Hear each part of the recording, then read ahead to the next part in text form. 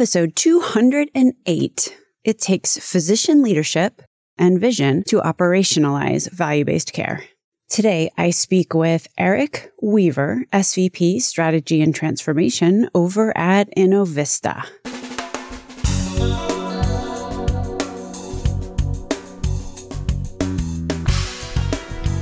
American healthcare entrepreneurs and executives you want to know. Talking. Relentlessly seeking value.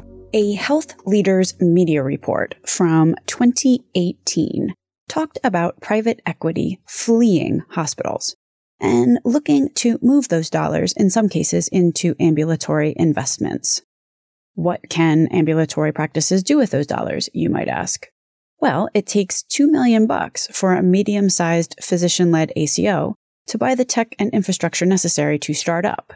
Today I speak with Eric Weaver, SVP Strategy and Transformation over at Innovista.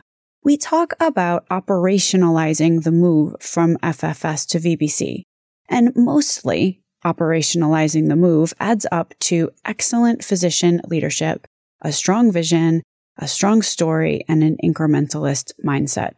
My name is Stacey Richter, and this podcast is sponsored by Aventria Health Group. Welcome to Relentless Health Value, Eric. Hello, Stacey. It is a pleasure to be here. Let's talk about the Health Leaders Media Report from earlier in November. Here's the headline, cut from the headlines. Private equity fleeing hospitals. And the subhead is, investors that invested in hospitals a decade ago are now looking for an exit. Why is this the case? I'm not entirely convinced it is. Okay, so I think it's definitely a trend that's bubbling up to the surface. And clearly, there's a lot of capital investment going on in healthcare. I mean, on the private equity side, which I'm more familiar with, it's about $50 billion in deals. But we can't really fool ourselves into thinking that, okay, this massive shift towards ambulatory investments, and it's going to siphon off any funds that, are going to create additional hospital mergers and expansion and building these new inpatient facilities.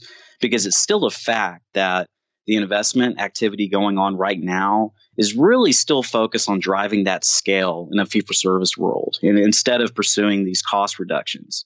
On the buy side, it really seems like the investors are still playing the game of gaining leverage and trying to get better rates with payers. I was just reading in the New York Times just a few days ago, and they had this analysis that showed that hospital M&A activity is actually driving up costs. But I have hope, Stacey, and here's why. Okay, I think the tide's changing. Consumers are now more engaged. I think investors now see that value-based care is here to stay. I think hospitals are going to have to rethink their business model. Are they really going to focus on just the tertiary and quaternary care of their business? Are they going to somehow create even more innovation in terms of enhancing consumer experience, providing virtualized care, and somehow aligning better with ambulatory care? We'll see how that goes, but undoubtedly, investments are going to be deployed more and more in the ambulatory care setting over time. And I think that's really going to have an impact on value-based care. I mean, the move to VBC really does require you to innovate care delivery in a way that improves outcomes and lower costs by keeping patients out of the hospital. Primary care physicians are really in the driver's seat for that. Consolidating definitely creates leverage. There's an economist out of Yale named Zach Cooper who showed pretty definitively that areas which have a concentration of very large hospitals that basically have a monopoly, the costs are, I think it was threefold higher than in areas where that is not the case. So obviously consolidation has some pretty profound business impact that, at least in the short term, very much advantages the hospital system that is consolidating. That's why it's happened. But I do believe, and maybe you can add some color here, that there is data research that suggests that physician-led ACOs, for example, perform better than hospital system-led ACOs. That is exactly what the data is showing. If you look at just the last few years of the Medicare Shared Savings Program, right now, physician-led ACOs are performing tremendously, leaps and bounds better than hospital-led ACOs. So they have a clear advantage. For example, if you look at just the 2017 MSSP results that came out a few months ago, the physician-led ACOs had an average net savings of $69 per beneficiary, and the hospital-led ones had a net loss of $26 per beneficiary. Additionally, the physician-led ACOs had higher quality scores. So it really illustrates that physicians are in the best position to transition from FFS to VBC. So let's think about that a little bit. So if you look at it, initial first blush reaction, you're going to think, well, physician-led ACOs, they're at this disadvantage in comparison to the hospital-led ones because they lack the capital and the administrative firepower to really create this population health infrastructure. But I disagree. I really think the physician-led ACOs are at a clear advantage because they're more agile and they're unconflicted. The hospital ACOs, they have demand destruction on all their fee-for-service lines of business. If they reduce admissions, emergency department visits, procedures, a majority of the savings elicited really comes from keeping patients out of their doors and making the hospital bear the loss. And this has the hospital-led ACOs focusing on getting revenue through seeing more patients and preventing leakage from the system. Hospital leaders are in a uniquely difficult position where they have to take the hit today for doing the right thing instead of taking a much larger hit down the road by not preparing for the inevitable shift towards value-based reimbursement. And quite frankly, physician-led ACOs, they don't have that dichotomy. I think they really have a clearer pathway to the financial benefits of reducing hospital costs, outside of the physician practice. And I really anticipate that we're going to see physicians play a key role in this massive shift towards value-based care on a national scale. Let me ask you an unfair question. Given what you just said, what is going to be the prevailing force, do you think? These incredibly powerful, highly consolidated, hospital-led organizations versus these rising stars that actually perform better in a future economy, or a future economic model? Is this going to be a long transition and then everybody's going to be a physician-led ACO? Or do you think that the power that these hospital-led ACOs currently have is going to trump any value-based, quality-based benefit? I think there's a groundswell of physicians that feel empowered and are coming out of this long-lasting era of being downtrodden because they feel like they have to succumb to the forces of the fee-for-service world and having hospitals really dictating the business happenings of the entire industry. So, and they feel like, okay, well, let's take the mind of an average primary care physician. They're overwhelmed. There was a study I read a few years ago. A physician did everything he or she had to do to take care of their patients. It'd be like 21.7 hours a day. So they feel devalued and marginalized. And to your question, I really feel like the physicians now, once that light bulb goes on and they see that they can be successful in value-based care and somehow overcome the headwinds that they feel in a fee-for-service business model where the margins are deteriorating, where they get a 0.5% increase from Medicare on their fee schedule and the cost of running their practice goes up 2, 3, 4, 5% each year. I mean, I really think that we're going to see investment activity really create a more revitalized landscape to which physicians are going to be in the driver's seat. And I think convincing doctors that they can potentially earn more in a value-based world, at least on the primary care side, and getting away from fee-for-service, it's really hard to get that paradigm shift, but they can get there. And it's counterintuitive because you think that, okay, doing all this extra work to serve patients and to be more focused on what's going on in their world outside of the brick and mortar of your clinic and understanding what's going on in the patient's home, that's going to be a lot of additional costs. But I think that the amount of savings that can be generated from that really creates the opportunity for the primary care physician because they're in the driver's seat to control, anywhere between 85 to 90% of that downstream spend. So I do think, we're going to see it play out over time, but physicians, primarily ones that are in primary care family medicine, are going to feel more empowered. And I think now we're also seeing that specialists are going to join in this new journey. Just last week, Alex Azar came out and said, we're going to have mandatory bundled payments for radiation oncology. And it sent a shockwave in the industry, Stacey. I mean, everyone's like, wow, what?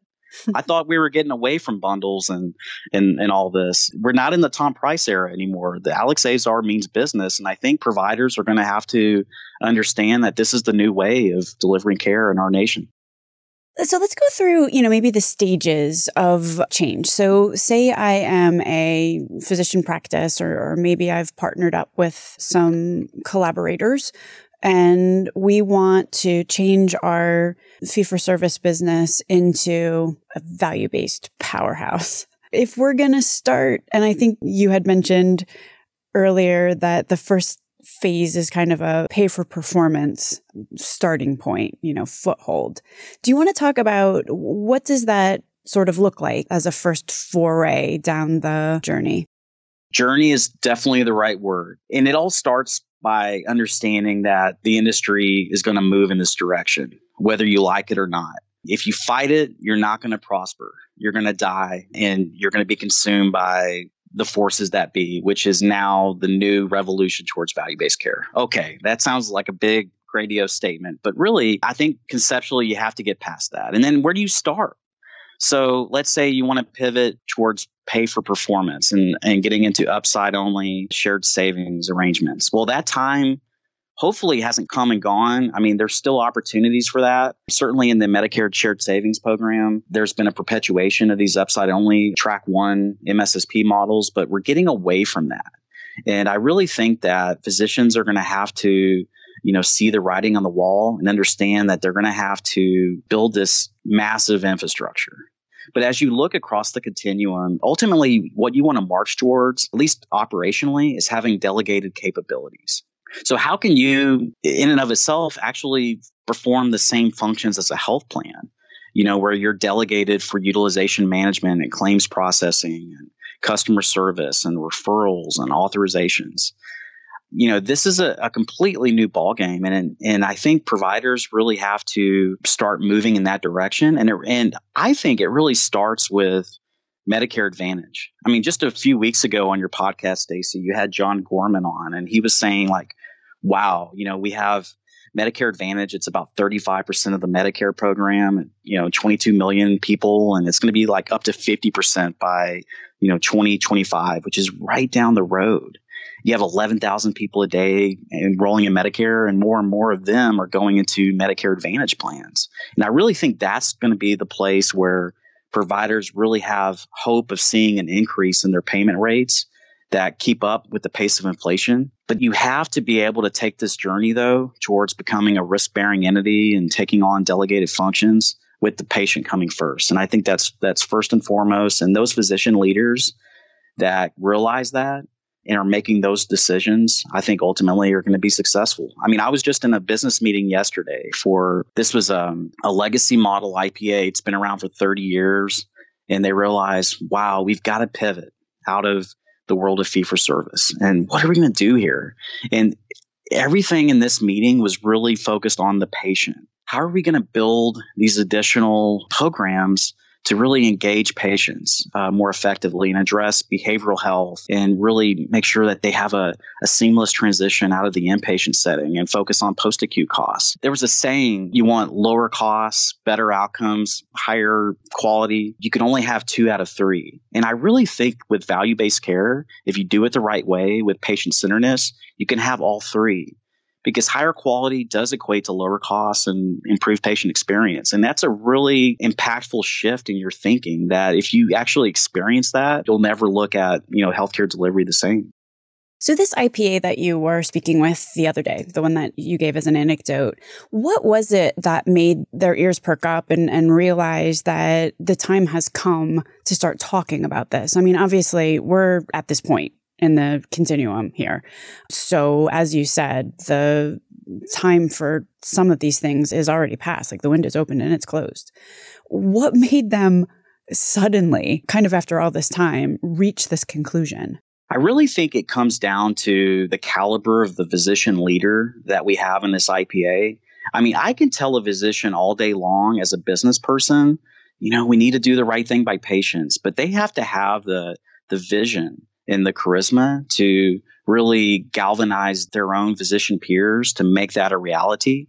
So this particular IPA, they've been in population health for a few years. They've had a modicum of success, but it's really that physician leadership. And it's just absolutely key in making sure that they can really engage in these meaningful conversations and really understand that you're going to have to take risks with this. I mean, if you want to tap into that unharnessed reservoir of healing capacity with these physicians that really got into practicing medicine for the right thing, then you have to be able to convey a powerful narrative. You have to tell the stories. You have to hand out the checks to the doctors.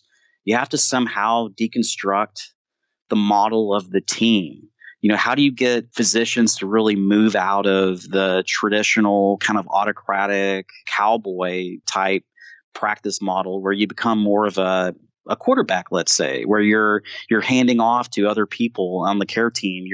You're communicating better. You're dispersing leadership and allowing others to practice up to their highest level of scope and licensure. And I really think that it starts from the top. And I don't mean the top of me as an ACO executive, but it's the physician CEO that really has to have that degree of vision and charisma and the relational leadership necessary to revitalize these providers and that are previously feeling like they're marginalized by the system, that they actually have an opportunity to practice the way that they always envisioned. What do I want to call it the final straw?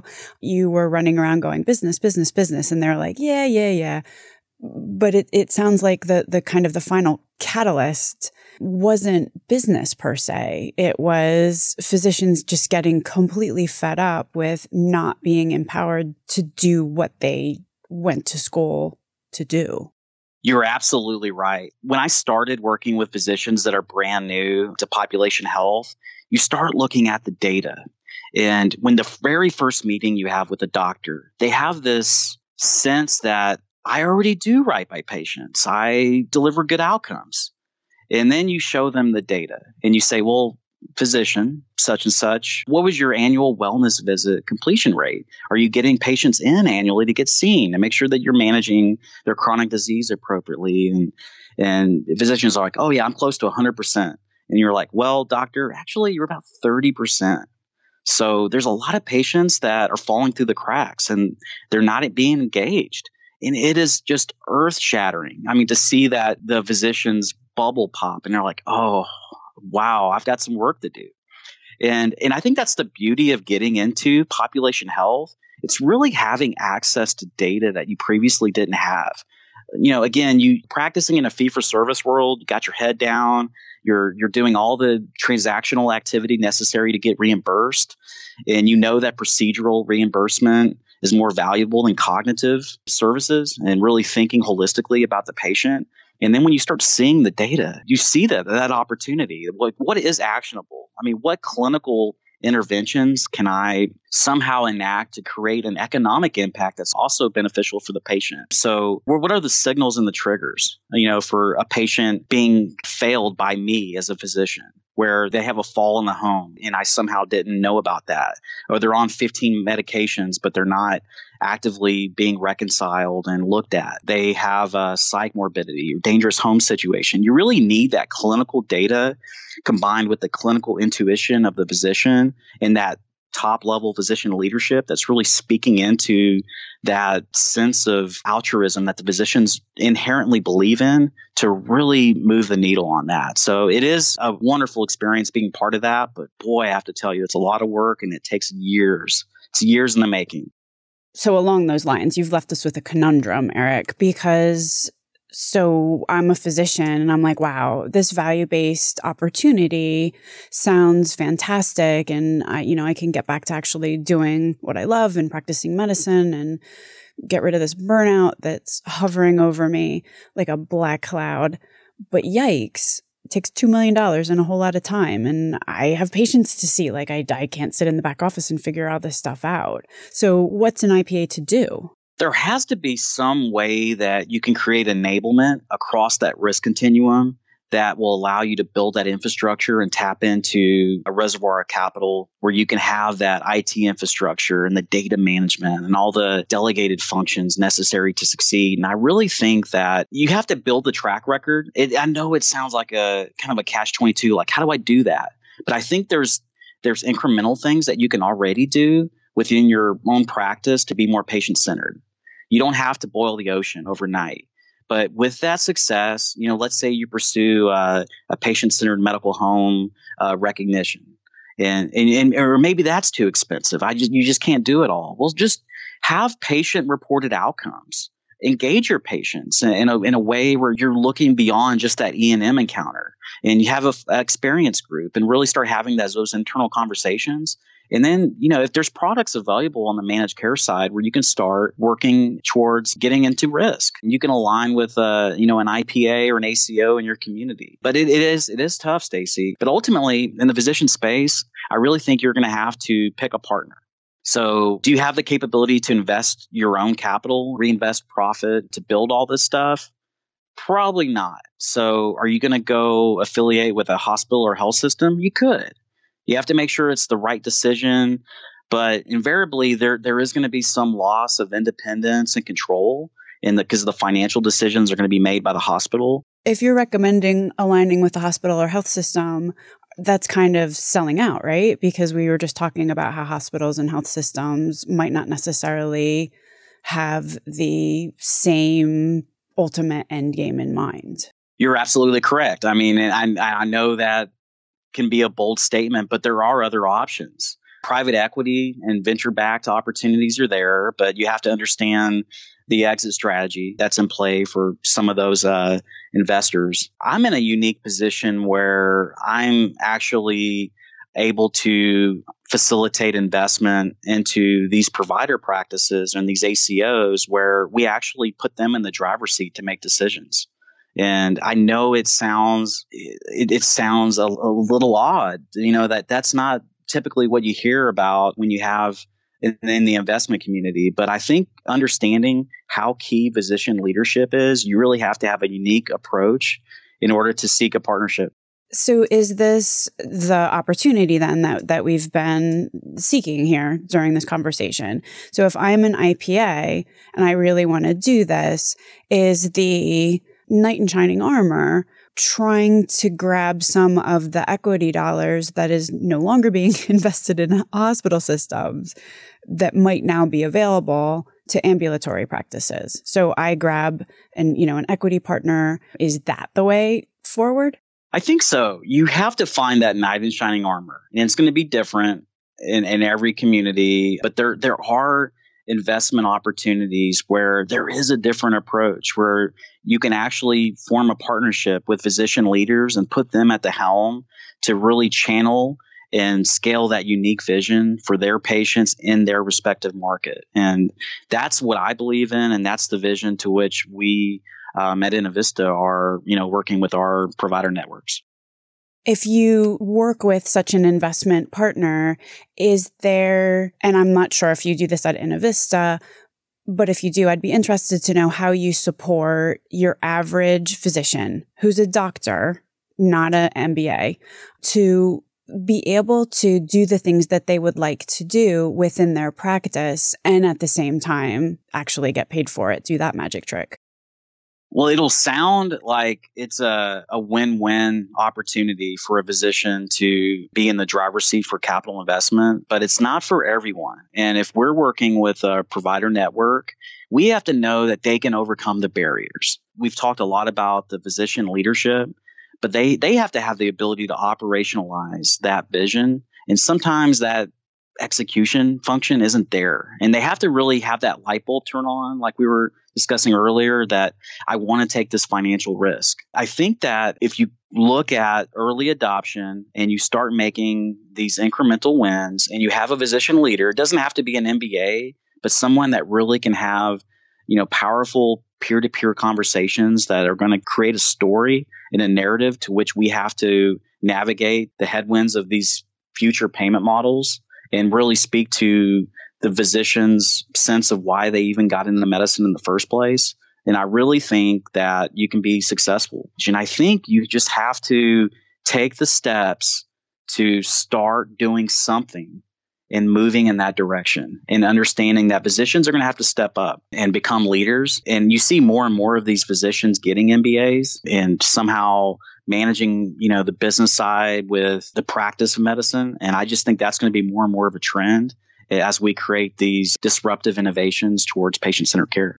And I think it was Dr. Robert Pearl that painted the pretty stark picture that physicians rarely get leadership training. There's like no leadership training in medical school. So there's a ton of hurdles to this. And the more that you talk, the more that it becomes, let's just say, rational that a lot of physicians sold out and these hospital-led IDNs are the powerhouses that they are, because a lot of what we're talking about here might not be necessarily within the sweet spot skill set of, a medical practitioner. It's definitely operations and it's business and it's finance and it's assessing risk and being risk tolerant.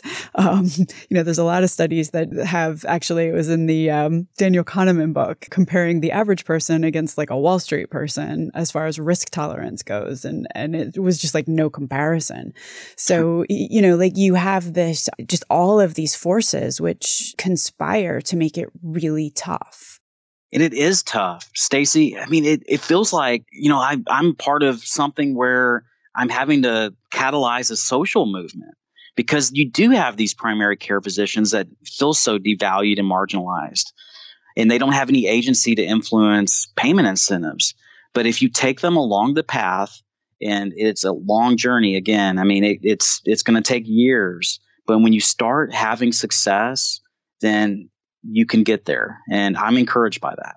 It sounds like if I was going to wrap up all of your advice into one sentence, it's just start small, incremental, just try something, look around in the area, see if there's anybody that you can partner up with that seems to have the right intent. Don't be cowed or overwhelmed by the whole entire journey. What everybody's grandma says, if you've got a tangle of yarn, just start unraveling it one knot at a time. Is that kind of would you agree? Or is there any color that you want to add there? I absolutely agree. But I also think you just have to somehow deconstruct the model of the team and know that you're going to have to be more of a leader at times than you are a clinician. You're going to have to pick the right partners, and you're really going to have to tell good stories to move your peer physicians along the way towards patient-centered value-based care. So talk a little bit about Innovista and where people might be able to get a hold of you if they're interested in learning more. Sure. Well, Innovista Health Solutions is a population health management services organization, again, helping providers navigate this chaotic landscape towards risk and value-based payment. You can find us online, innovista-health.com, and we would be happy to better understand, the needs of your practice, your market, your ACO, and maybe have an opportunity to collaborate in a meaningful way. Thank you so much for being on the podcast today, Eric. Thank you, Stacey. It's been a pleasure. Links to everything discussed on the program today can be found at relentlesshealthvalue.com.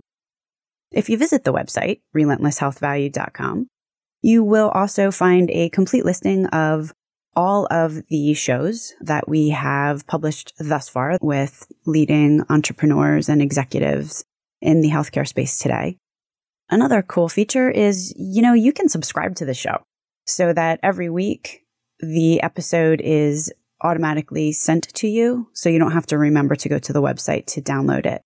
Thanks so much for listening.